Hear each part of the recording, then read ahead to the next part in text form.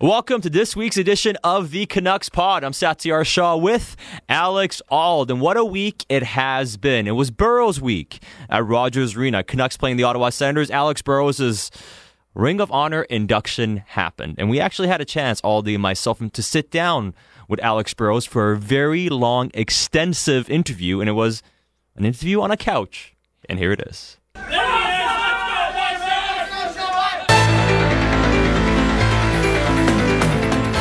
This is the Canucks Pod with Satyar Shah and Alex Auld. So what's up, Alex? How's today been? A bit of a whirlwind? No, not you. You have to differentiate which Alex. Fine. Alex. Okay. Or Burr. Burr's good. All right. No, it's been not too bad. It's a quick 48 hours for me here on the West Coast. We were on the East Coast with my AHL team. We're on the road for the last 6 days, and then finally got in on Sunday. It was a quick dinner with the family, and then yesterday was busy running around the city and doing some stuff in the community. And now again today, media and seeing ex-teammates and people in the organization, and then right back at it tonight. And I'm leaving after the game because we got a game tomorrow. So a pretty crazy 48 hours. That is busy. That's pretty nuts for sure. When you first heard about this going into the Ring of Honor with the Canucks, what were your emotions like? What does it mean to you? Well, it means a lot. Never in my wildest dreams when I played or as a kid I would ever had thought I would receive this incredible honor. And for me, it means a lot. I feel that I was lucky along the way to be surrounded by so many good people, either former teammates that I've worked with, coaches. I've had some good opportunities, good timing with some of the teams and teammates I've had. So it means a lot, but I've been pretty lucky, and that's how I see it. Well, it's pretty cool. When I look back at your career, obviously we kind of turned pro around the same time. I joined Sat and his co-host Andrew Walker on the program last night. We kind of talked a little bit about you, and I think about it, like, it'd be not many Canucks first-round picks were able to carve out the type of career you had. What is it about you, do you think, that, I'm not going to say made you special, but made you able to overcome long odds and end up being a really prominent player for this organization? I think as a kid, I always dreamed of playing the NHL. I always wanted to, and quickly realized maybe I wasn't good enough or strong enough or big enough. And I got bigger got a bit older, and then I played my junior years as a 19-year-old rookie and a 20-year-old, and then grinded it out in the East Coast because I loved the game so much. I loved being at the rink, and I wanted to just get to the American Hockey League. And when I got to the American Hockey League, and you were there in 04-05, I remember Zinger telling me that you're only getting called up for the weekend. And that first weekend, we had a 3-3, and I fought Steve Ott on the Sunday. Instead of going back to the coast, Randy and Zinger told me, you're coming to Winnipeg with us. And once I got to Winnipeg, I quickly realized that, you had played in the NHL the year before. Mm-hmm. Kess had played in the NHL. Josh Green had played in the NHL. Lee Goren had played in the NHL. Wade Brookbank, Jonathan Akins, a lot of players. And then I'm part of you guys that were and Bomber too as a D-man. You guys were so good to me, and then you guys taught me that it might be possible if you guys were grinding and working to get to the NHL. And I was practicing with you guys. I felt that I just need to keep getting better, and maybe I'll get to the NHL. And Winnipeg was a great setup at the time. We closed that old Winnipeg arena, opened the MTS Center, and my apartment was right behind the MTS Center. And I didn't have a girlfriend living with me at the time, so I was at the rink all day pretty much. I was from 8 o'clock till I might stay 4 or 5 o'clock in the afternoon. I'd be at the rink. We'd go on the ice and practice. To be fair, there was a Moxie's in the rink. Oh, there was a Moxie's also in the rink.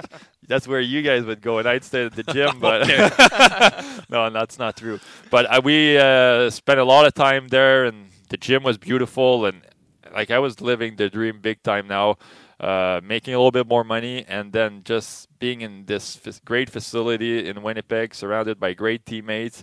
And then I learned so much from you in that year. It was a strong year in the American League. There's so many good players. I remember Rochester, they had so many guys that played for like Vanek, Roy, Palmerville, Ryan Miller was in net Ryan for Miller, them, and like even like Toronto had some good players. I remember Bingo had like the Spezza, Vermette, Neil, McGrattan, Schubert, like guys that really had really good career. So that year was really strong, and Randy was really hard on the young guys. And he was good to me because he made us work, come in every day and put in the work. And finally, as the year went on, I got better a little bit. And then the following year, more of an offensive role with AV. And then I caught my break. Like there was a few injuries with the Canucks, and was able to get my first chance to play in the NHL. Well, you talk about that year in the American Hockey League, and I agree. It was a strong year because of the lockout. So a lot of players who would have been playing in the NHL a lot of guys signed these lockout provision contracts, yes. so they were able to play in the AHL and develop. And it was such a strong league. But the thing I loved about it, that was a special group we had. But I loved that there was none of the jealousy or animosity of who got called up or getting sent down. You never lost your rhythm because you stayed in one place all year, which is one of the really real challenges in the minors, is that up and down and getting sent back down. And there's almost a transition period back. And it was a lot of fun. I didn't know that I was so great to you, and I just springboarded your career like that. No, but it was a good year. A lot of fun. It was special. That's fun to hear you talk about it like that, because I look back on that year fondly as well. And the point you made about getting there and realizing, okay, I'm playing with guys and against guys that have played at that level, that gives you a little bit of confidence that you can do it.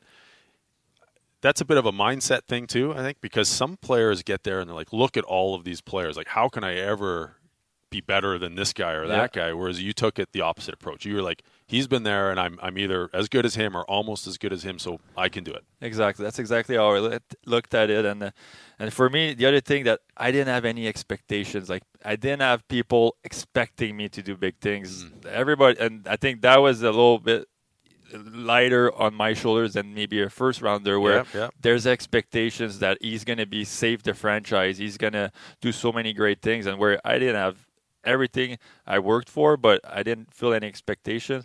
I played on a fourth line at 9 minutes. I had to just go out and work hard and compete and be in people's face and do whatever I needed to do to just stay in the lineup. But that was my role, and that's all. And if I would score a goal, I'd get in a fight or get an assist, it was all bonus, where maybe that first rounder, if he only gets that one goal, people tend to see the lack in his game instead of looking at the positives.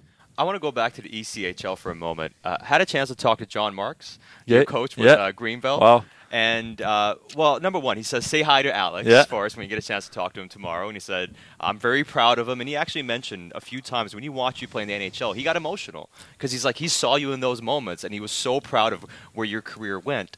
And he talked about how when you came to Greenville, you did everything possible to make an impression. And all your teammates love you because you put in all that work. How much did a guy like him help you as your first professional head coach? Boy, he helped me a lot for sure. It was my first year in pro hockey. You're in South Carolina, where hockey is not really the number one sport. Everybody talks about college basketball, college football. That's all people really follow. And John was really good to me. Like, he was an old school coach. He had played in the NHL, so I really looked up to him. He had a great career in Chicago with the Blackhawks. And so I really looked up to him. I finally had an NHL coach kind of thing, and even if it was in the ECHL. And started off as the 10th forward on a three, where normally you roll three line in the ECHL, and I was the 10th forward, so I didn't play much. So I needed to find a way to get noticed, and he gave me my chance, a few opportunities. But somehow later on in the year, he traded me to Baton Rouge, where Baton Rouge only had 15 games left in the year. We're out of the playoffs mathematically, and they were folding at the end of the year. So that was like the worst day of my life. Yeah. So what am I going to go do in Baton Rouge? And so I finally decided to go with LSU campus. So I enjoyed my time on LSU campus, and we enjoyed ourselves at Mardi Gras parties in New Orleans before Katrina. Those were good memories. And I still have some friends on that team that I played with, and that's where Zinger saw me play for the first time in Baton Rouge, and in those 15 games. I remember we got shut out 4 games in a row one time, and it was really tough, but I still enjoyed coming to the rink and trying to get better. And when Zinger finally saw me and he kind of liked me a little bit, he said, I was going to offer you to come to Vancouver training camps. And the following year, I jumped all over it, and that's where I got my break. And for those who don't know, Zinger, he's now the assistant GM of the Winnipeg Jets, Craig Heisinger. It's funny because he came up through hockey, kind of like your story Yes. in a way, right? Like where he stands in the NHL now as an executive assistant GM of an NHL team. He used to be the trainer with the Winnipeg Jets. Didn't want to move to Arizona when they moved to Phoenix. Then he was like the trainer, the equipment manager for IHL Manitoba Moose, and then the AHL assistant GM. Like he's really worked his way up. But talk about how important he's been in your career and influential. And like you said, he just discovered you, Yes. but also had confidence in you. Yeah, he always told me that he saw something special in me, saw the fire inside of me. But MU is trying to construct the best team possible for the Winnipeg and the Manitoba Moose. Yeah. And you remember one of our teammates back then, Jimmy Roy. Yep. He kind of saw Jimmy Roy in me, where Jimmy was feisty, would never take a night off, would challenge anyone, would keep everybody accountable in the locker room, and he kind of saw the upside of Jimmy in me when I was playing in the ECHL. So he wanted me to be a Jimmy Roy, and he never told me that at the time, but I wanted always to push for the NHL, and it worked out. And he's one of the best executive in the NHL. He saw some great talent, like Rick Rippon. He's the one that found Rick. Even Jason Jaffrey was another guy that no one really talked about, and had a decent career in the American League. Played some games in the NHL a couple of years. So he's got a good net for talent too, and he's a really good eye for it to be a scout. And Anton Roussel kind of went through that too. He came with the team, and he was on part of a PTO, and he went through a number of different levels. But I think for every person in a high leverage situation, there's a moment where you kind of feel like it's not going to happen. And you mentioned go to Baton Rouge, and I think there's always a part where you kind of doubt where the future is going to hold, and you're like, okay, do I have to do something different? And then something just opens. That door opens, and the next thing happens. How close were you to being like, maybe I got to pursue something different in life? Oh, I was really close at one point. I played 2 years, so 21 I played in ECHL, 22 played in ECHL, and then the lockout year 04 or 05, I got cut the last one of the Manitoba Moose, so I was like the last few cuts. Anyways, so I went bound for my third straight year in the ECHL and in Columbia. And at that point, I'm like, I can't be making $450 a week. Again, I'm 23. All my buddies back home are almost finishing their degree. They're going to have some real jobs. Like, I'm going to have a tough time making this a career. And I told myself or told my parents that at Christmas, if I was still in the ECHL, I was probably going to pack it in and go to university and try to study to find a job somewhere. But 3 games in, I had a good start. And then the lockout was confirmed.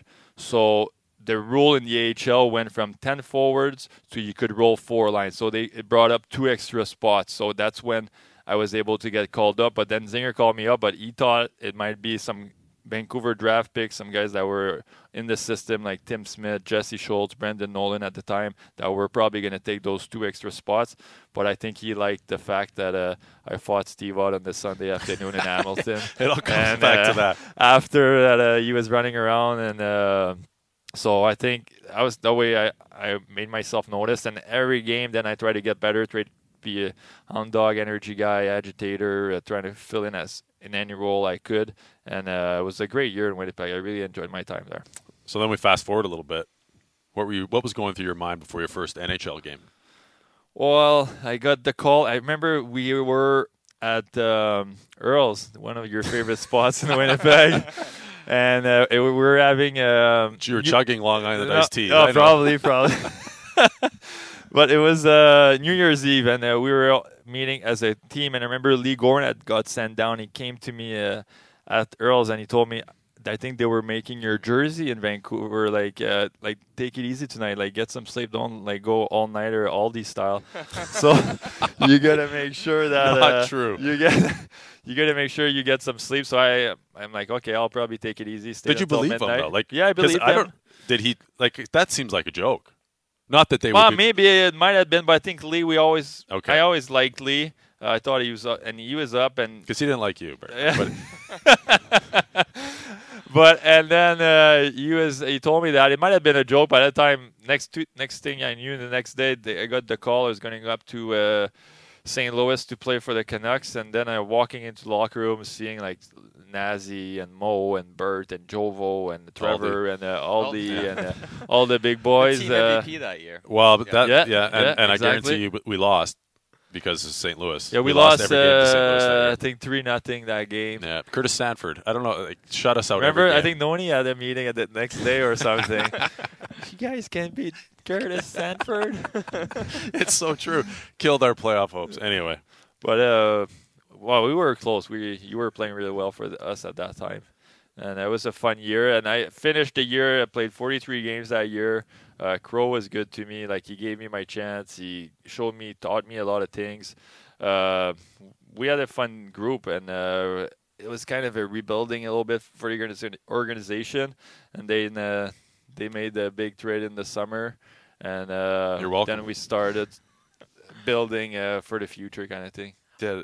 Well, you got something? Well, I was going to Jumping say, in. I heard you breathing over there. I was just enamored with the conversation, so I jumped in. But because when AV was a coach as well, he talked about how he met with you in training camp a couple of years later and said, you got to be better, otherwise you're not going to be on this team. Yeah. And you got signed to that 3-year deal because after your rookie season, because you showed well. And I think you only had 2 or 3 goals in 3 goals in 82 games, and it was like, you need a better bottom line. What was that conversation like? And then it exploded, because then you had the 30-point season. Then you find yourself on the Sedin line, and then your career takes off. Yeah, I still remember that. Like, obviously, my first year did all right. Like, I think it was 12 points in 43 games, and then the second year it was terrible. Like, I was on the fourth line. I accepted my role as an agitator. We had playing on the penalty kill. I accepted my role, but I wasn't good enough. Maybe that second year jinx that people like to talk about, that you think it might be easier, you don't work as hard, or you're starting questioning yourself, your confidence is low, whatever reason it was. I remember meeting with AV at the end of the year, at the year-end meeting, and he told me that it wasn't good enough, son. Like, you need to get much better, like physically stronger. You need to get faster. You need to take your career really seriously. Now you're like almost at the crossroads from either being a AHLer or going back or going to Europe, or you're going to establish yourself in the game. And I really took that conversation seriously. He took 20 minutes to explain to me what I needed to do, and I really took it to heart. There are tough conversations to have as a coach, and as a player, that's sometimes not what you want to hear at the time. But for me, I respected his opinion. He didn't have to do it, but he wanted to do it for myself, for my career. And I listened to him, and I went back, and I really buckled down in my summer of preparation by working out. That I was doing diets, I was I was doing all the right things. I was weighting my food, my everything. I was trying to make sure I was covering all the bases and checking all the boxes. And finally, the year after, moved up to the third line, more of a checking line with Cass and Yannick Hansen, and then we were playing against the other team's top line, try to be in their face, and then we would be able to create some offense somehow. And I think from that summer on, that's where I really realized that my career could take off and I could have some success. That conversation, was it in French or English? One-on-one. I'd with say AV. Mostly in French. One-on-one with AV would say, "Hey, son." See the things I think about? Yeah. I wonder if that was an English conversation or not. You're right. Like, those types of conversations that sort of make you realize, like, it's one thing to make it and play some games, but to like take a next step. Yeah. Were there more of those along the way, or was it like, okay, you've got it and you just continued to gain traction? And we've had a few meetings throughout the years. Every coach I've had meetings, one-on-one meetings, and they've always been. Sometimes you want to understand what he's saying. You're not maybe always happy, or you're not always agreeing with what he's got to say. But at the deep down, I always felt that all my coaches wanted the best for me. That's exactly how I felt. They wanted me to succeed. They wanted the team to succeed. And I was willing to do whatever it took to help the team to succeed. So if you wanted me to play that kind of game, I was going to play that kind of game. If you wanted me to maybe change that a little bit, my ways and antics, I would change my ways and antics. So they've always been good to me, and that's how I try to coach now a little bit. Now the new generation, we talk to them on a daily basis. If they have issues on the ice or system or structure, what's going on with hockey, that's one thing. But if they have anything going on in their personal life with their girlfriends, their families, their agent, whatever, our door's always open. We let them know from day one, and they know where we have their back, and they can call us 24/7. And because these guys, they've get information fed at them from left and right nowadays, like their agents, their parents, their friends. Social media throws informations at them, and they want to know where they stand at all time, and I'm fine with it. I like my players right now, and they're good kids. Right, you must have won last game. No, we lost the last two, so we had a tough last week, right. But you're I on love the West their Coast attitude. and they're on the East Coast, so. I love their attitude. They work hard. They want to do so well, and but it does change. Like in my days, no news is good news. Like if the coach wasn't talking to me for a couple of weeks, or Randy wasn't talking to me, or Crow was, and I felt great. I felt that I was doing my job and I didn't have any issue. Where nowadays, if you change your lineup, you change a guy's spot, a deep pairing, a forwards line, a power play unit, like you need to explain to that guy, because otherwise they start thinking so much and they feel that there's something wrong. And so you just, honest conversation, you let them know why you're making these decisions. They might not be happy with it, but I think when at least they get the information, they know where you stand, and that's all they want to know. It's so true. Like you come to the rink, you're like, oh, he didn't even look at me today. Thank God. I'm okay, right? Like it's coming to my office, you're like, oh no, it was a plane ticket. Send me down or whatever. But I mean, let's get into coaching. I mean, like you talked a little bit about how different it is now. When did you realize that coaching may be in your future? I've always wanted to keep the door open. Like, when you meet with the PA, they tell you all the time, like, don't think you're going to play the game forever. Like, you start preparing your second career. And for me, I knew that I wanted to stay in hockey. Like, hockey's always been my number one passion, and I just love watching games. I love being around that team chemistry kind of thing, that team oriented goals, and I always liked being involved and having teammates and stuff. So for me, I'd like to stay in the game. I wasn't sure if I wanted to be more in management side of things or coaching side of things, or maybe work in the media, speaking and talking and teaching about hockey. But for me, when the opportunity came up to work with Joel Bouchard, that's my head coach right now, and we've known each other forever. Work for the Montreal Canadiens. We have an unreal setup in Laval, just 20 minutes north of Montreal, where we have a brand new building, holds around 8,000-10,000 people, and we have good fans. Our locker room was great, and like our players have been really good. So for me, like it makes a lot of sense. We're back home. The kids are happy. They go to a great school. Wife is happy. Great setup. It was just the timing was perfect, and I couldn't pass by. And who knows, maybe in a few years what could happen. But right now, I'm really enjoying myself. I did want to touch on the glory years just a little bit. I know you've talked a lot about it over the past 24, 48 hours. But one of the main reasons I think Canucks fans love you is because they see themselves in you. Because, you know, in the West, oftentimes you feel like you're not being heard in the East Coast. And you always feel like you're an underdog. And I guess it goes back to the 80s with Stan Smeel, the lunch bucket teams. This city has always loved the underdog, the guys that give everything they have. And how proud were you of being a Canuck? Because it felt like Canucks fans were drawn to you because of the pride you had in the logo on the sweater. Yeah, that's exactly. You really put it the right way. That's exactly how I felt. Like I felt first when I signed my first contract, like a member of the Canucks family, and and then I started having some friends that we had played in the minors with, like Aldi, and then Kevin Bieksa, and I really love being at the rink and working and getting better with those guys every day.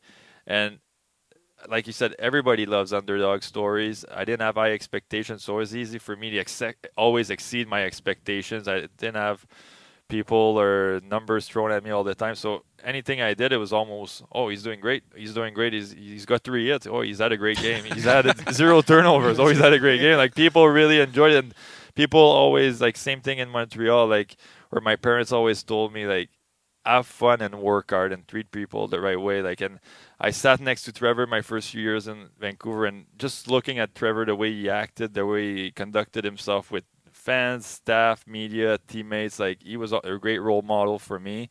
And so I got really lucky. I feel we had a great team. The timing of it was great. Like great teams. People were watching the game. Canucks were buzz in the city, and then I got the chance to play with the Twins, where I could showcase even more. Oh, this guy is never going to score 10 goals, and now I scored 25 with them. And then the expectations were always low for me, and fans always supported me and treated me fairly. And same with the media. I feel like I try to treat them with respect, and but they always in return really were fair to me and called a spade a spade.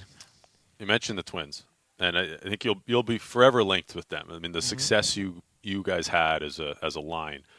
What was that like at the start? Like you said, you got told, hey, you're going to play with the Sedin Twins. You're probably thinking it's like, oh, a weekend, just like your first call up to the AHL, right? But it became a generation. And, I mean, what was that? How special was that? Well, it was so special for me. Like, I was lucky enough that I was able to witness their skill and their hockey IQ and witness them play like for 4 years before getting my first chance. So every day I was able to watch them in practice. They were amazing the way they could pass the puck, skate the puck, give and go, shoot the puck. Like, they did everything well. And even in games, like, I sat on the bench, watched them play with Nazi, Anson Carter, Trevor Linden, Steve Bernier, Taylor Pyatt. Like, I saw so many guys play with them, and I kind of studied them out, what they wanted to do to be successful and what they needed to be successful. And for me, it was straightforward, super easy to see. Like, they need the puck as many times as possible. So as many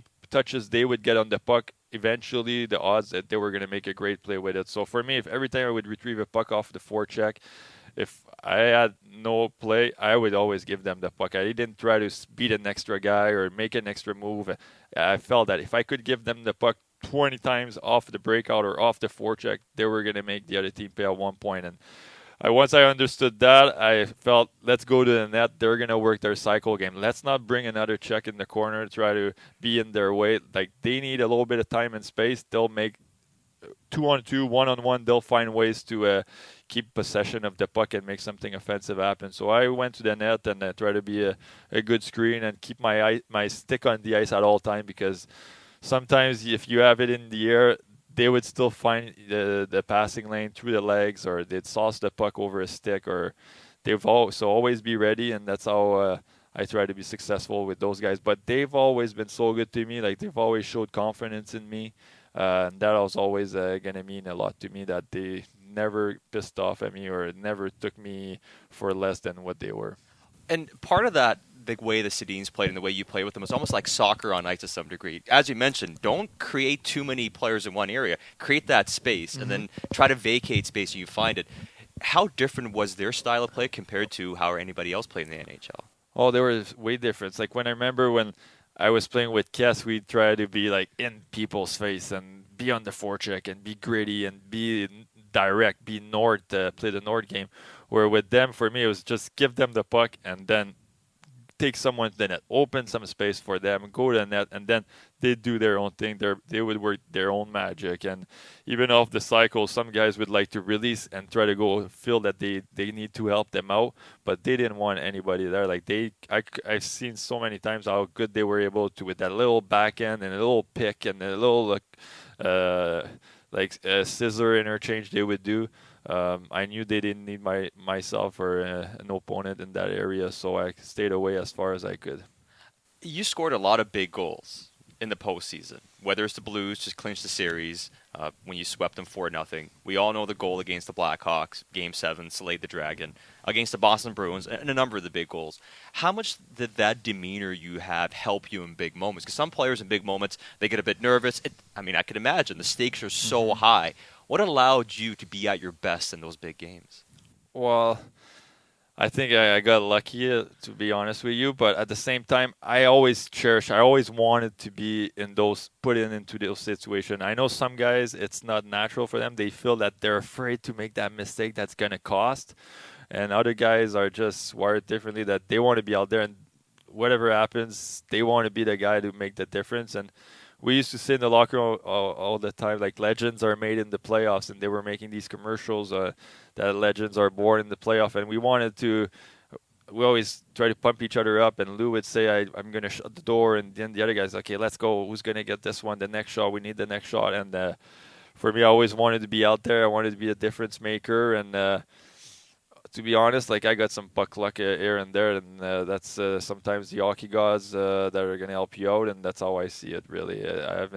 Wasn't more special, wasn't more skilled, wasn't faster, wasn't smarter than anybody else, but I got some breaks, and I took advantage of it. And have low expectations. That's the yeah. It's hard to believe, but not this spring, but this following spring will be 10-year anniversary of 2011. Like that's pretty nuts to think it's been that long. Like a little bit of time to step away. You're out of the game as a player. You look back on that era, right? That's some of the best hockey the Vancouver Canucks organization has ever had in their 50 years. Obviously, a lot of fond memories. But did you realize in the moment how good that team was and how special a time it was to be a Vancouver Canuck? I don't think we realized at the time how good we were, but like we had won back-to-back President's Trophy, so we knew we were pretty solid. Yeah. Like we could score goals, we could defend well, our special teams were good. We had a lot of depth in the organization. Our goaltending was solid. Like we had really no holes during those years, and the 9 and 10 seasons we had lost in the second round against the Blackhawks, and a lot of people. And then we had Mats that one year and Demo the other, and they were like people always say like you gotta lose to learn how to win kind of thing. Yep. And then at 11 we got there and we had lost back-to-back years, so now there's no more excuses. We need to find a way to bear down and get it done. And then starting against the Hawks, we knew we were good, but we maybe didn't know how special the team was.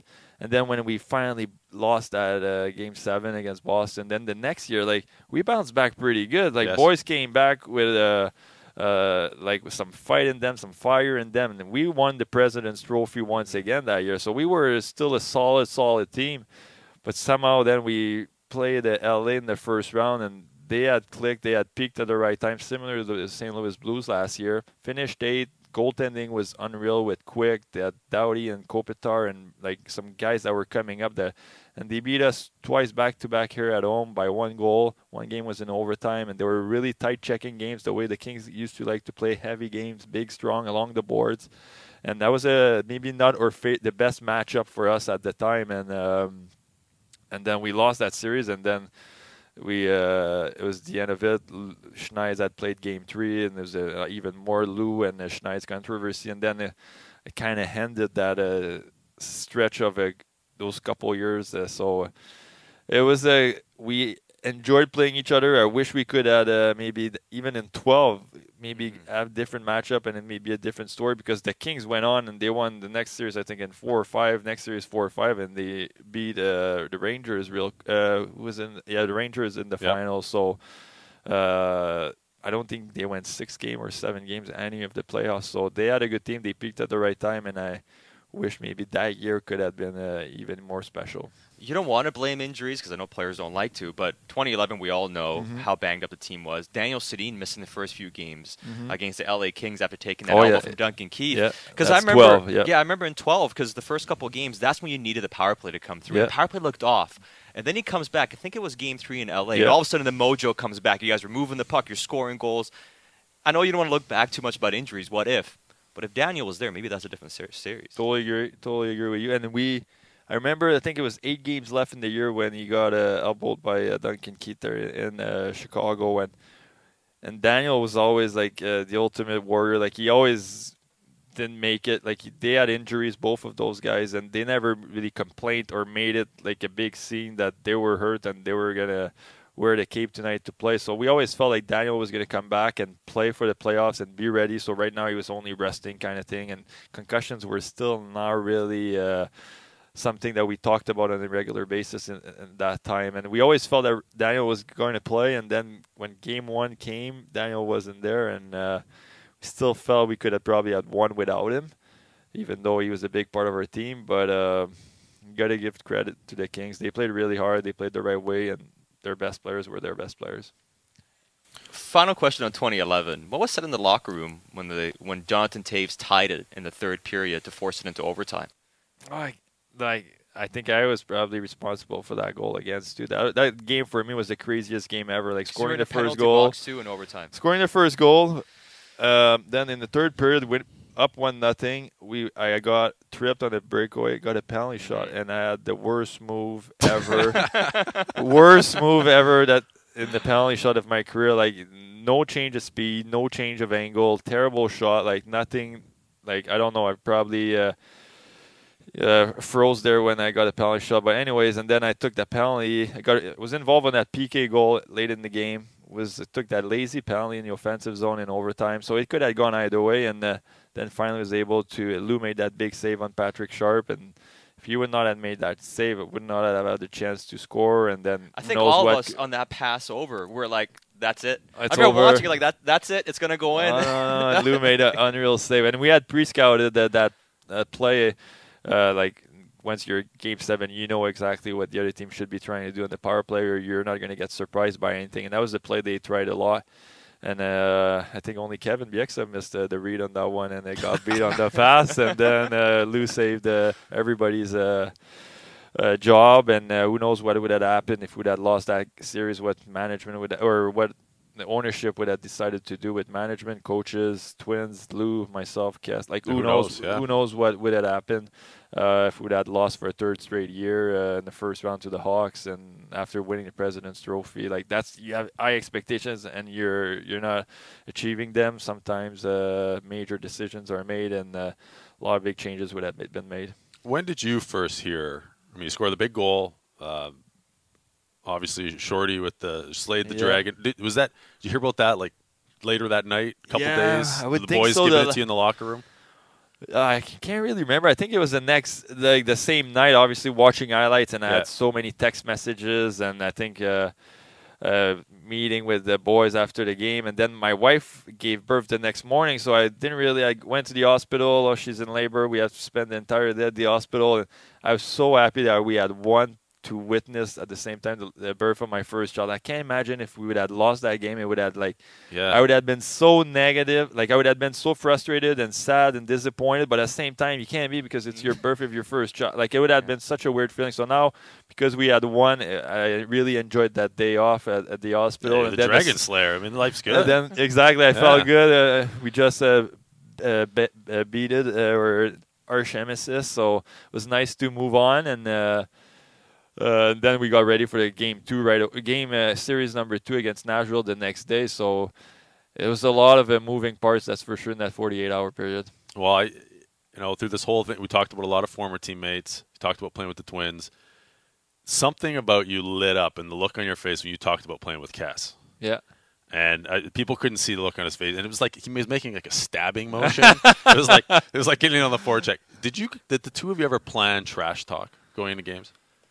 And I don't think we did talk about trash talk, but we knew that we had each other's back. We knew that we were going to do whatever it took to win the game, or at least beat the other line. And because I remember AV liked to match us up against the other team's first line, and then we tried. If we'd shut them down, we were probably doing our job. So we didn't really have to cheat for offense.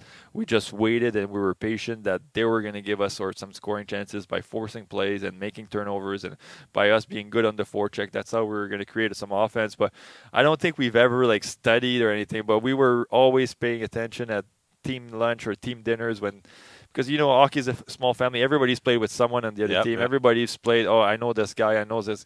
So we always kept open ears to see what was going on around the league. That's for sure. Well, it's funny because I remember there was a quote where you drove Aaron Downey crazy because you asked him about his potato farm. You did research about, you knew he had a That must have been one of the teammates that had played with him in junior or something. Because he lost his mind, and we're like, what did Burrows say to him? And you're like, I just asked him how his potato farm is. Yeah.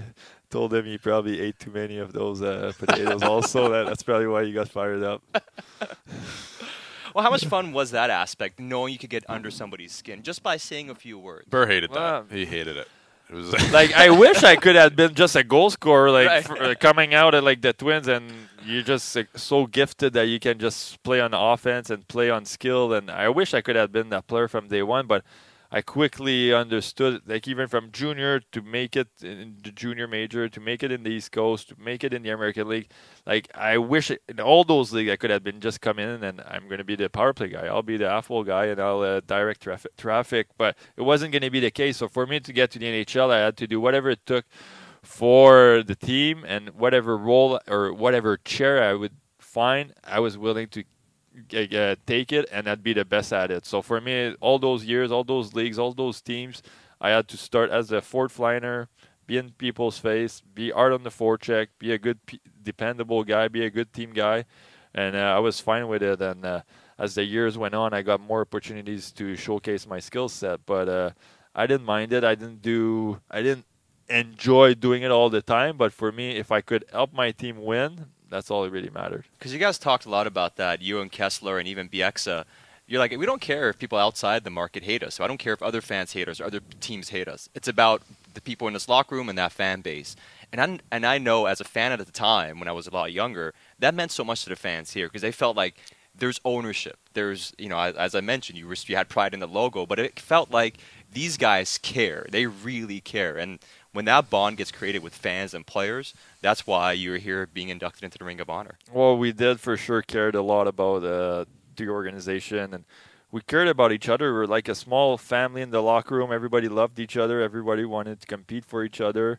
And like winning makes it the most fun. And when everybody's on the same page and everybody's pulling together and there's no distractions, everybody's going together and we're pushing this right direction, it makes it fun to come to the rink every day. And I think Juice was really good at keeping everybody accountable at all time. Like he wasn't afraid if something was out of line or he didn't like someone's work ethic or we felt that someone was maybe lacking.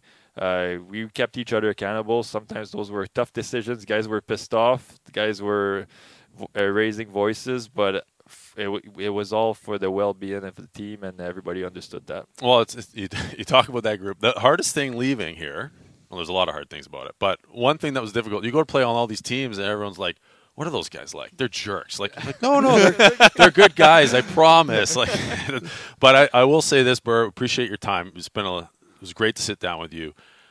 I look up in the rink and I see the Ring of Honor. The numbers retired. A lot of great players. The common thread for me, I've played with a number of those guys. Been coached by Steamerk was my first professional coach. Really good people, and you're joining a class group of individuals, and you fit the bill. A fantastic teammate, and really appreciate you spending the time with us. And Alex Burrows, Ring of Honor. Thank you very much, guys. Congratulations. I loved you as a teammate, and I even like you even more as a media guy now. So call me whenever you want. I'll be on the show. I'm just a phone call away. All right. Thank you, guys. Thanks. Enjoy tonight. Thank you very much. That was one of the most fun interviews I've ever done. Getting the chance to sit down with Alex Burrows for 40 minutes to talk about his career and going up in the Canucks Ring of Honor. We're going to do more of these types of interviews as the Canucks pod evolves, and I know you've been waiting for this podcast to finally show up on iTunes, and there should be some news on that very soon, so you can subscribe, rate, and review right here on Sportsnet 650. And finally, Canucks fans, who I like to call Nucks Nation, thanks for the support. You guys have always been so good to me through the good times and the bad times, so thank you very much.